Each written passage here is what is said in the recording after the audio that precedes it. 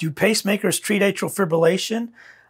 That's a really good question. I have a really cute surprise for you at the end, so stay tuned. Pacemakers don't normally treat atrial fibrillation. However, there are some times where we have used them in the past. So generally a pacemaker speeds your heart up if you need your heart speeded up. So atrial fibrillation, unfortunately, is a condition where your heart goes way too fast and is out of rhythm. So a pacemaker can help in this scenario where we have to put you on so many medications to get your atrial fibrillation under control that your heart rate slows down too much. It ends up being at like 30 or 40, and we realistically want it to be at about 60.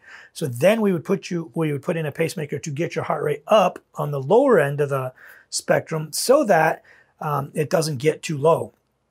That would be one scenario. Another scenario where a pacemaker would work, and we've used this more so in the past, is if someone's AFib is so out of control and so bad, we would have to ablate or burn their AV node. We would burn your conduction system so that you no longer have a conduction system, and then you'd need a pacemaker to do the conduction for you. Those are the two main scenarios that we would use it for. The first one where it's called tachybrady syndrome, where we put you on so many medications to control your AFib that your heart rate gets way too slow, then a pacemaker would help with that lower rate.